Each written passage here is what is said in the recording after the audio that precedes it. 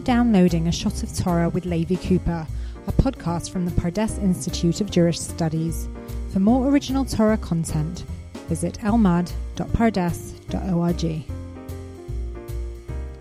This is Levi Cooper coming to you from Pardes in Yerushalayim. We're continuing with our project of studying the chapters of Psalms, Tehillim that begin with the phrase Shir HaMa'alot, a song of ascents. And this time, let us study together Perek Kuf Chaf Tet 129. And I think that this is a great example of the beauty of this project, because Perek Kuf Chaf Tet 129 is not a chapter that is very well known.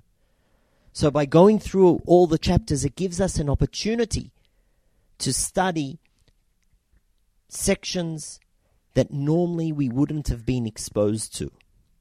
And the poet opens up Shir HaMa'alot, a song of ascents, Rabat Tzararuni Minu'urai. Since my youth, they have often assailed me. They have troubled me. And he's talking about people who are the enemies of Israel. And then the poet turns and says, Yomarna Yisrael, go ahead Israel, declare it, say it over. And he repeats, Rabat Tzararuni Minu'urai, since my youth, they have often assailed me. But Gam lo yachluli, they have never overcome me. And then the poet describes what does it mean that the enemies of Israel have assailed me. And he uses a metaphor from the agricultural world. Al gabi charshu chorshim. On my back, the plowman plowed. He'erichu lema'anitam. They made long furrows, digging into my back. But Adonai Tzadik Kitzetz Avot Reshaim. God, the righteous one, snapped the cords of the wicked. And here it means that the plow would have been pulled by an animal, but God cut those ropes that tied the animal to the plowshare, thereby preventing plowing over my back. And at this point, the poet turns from describing events in the past to describing what will happen in the future. A hope, a prayer. Yevoshu v'yisogu achor kol sonei Tzion. Let all who hate Zion fall back in disgrace. Yiyu kechatzir gagot.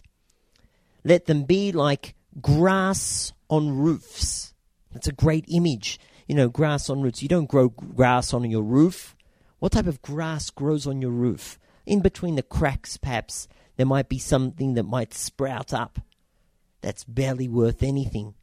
Indeed, the poet continues, Shekadmat shalaf yavesh. Before it can be pulled up, it's already withered and dried, because we don't water those little bits of grass that grow on the roof. And even if you were to try to pick it, Shelo mile chapo kotzer, that affords no handful for the reaper. There's nothing to grab there. V'chitzno ma'amer, and the one who's trying to gather sheaves cannot put any of that type of stuff into a pocket of their, let's say they fold their shirt over and try to make a little pocket. There's nothing to put in there. There's nothing to carry. And then the poet concludes the chapter. Velo amru ha'ovrim, those who would pass by would not say, Birkat Adonai aleichem, the blessing of God be upon you. And the response of the people who would be working in the field, normally that would be the type of blessing you would call out when you'd see someone who was working in the field. You'd say, Birkat Adonai aleichem. And they would respond, Berachnu etchem b'shem Adonai. We bless you by the name of God. But if someone's just picking grass that grows on a roof. Passers-by don't say Birkat Hashem Aleichem, the blessing of God be upon you. Because that's nothing real, that's not grabbing anything that's worthless. And perhaps the poet is saying that the worst thing for these people, who are the enemies of Zion, is that they don't even get the blessing of God. They have nothing. Chatzir gagot, grass from the roof. That's all they can grab. Nothing worth reaping. And they are not blessed with the blessing of the Almighty. That's all for now. Until next time, to the Beit Midrash! Thank you for downloading this podcast from the Pardes Institute of Jewish Studies. For more original Torah content, visit almad.pardes.org.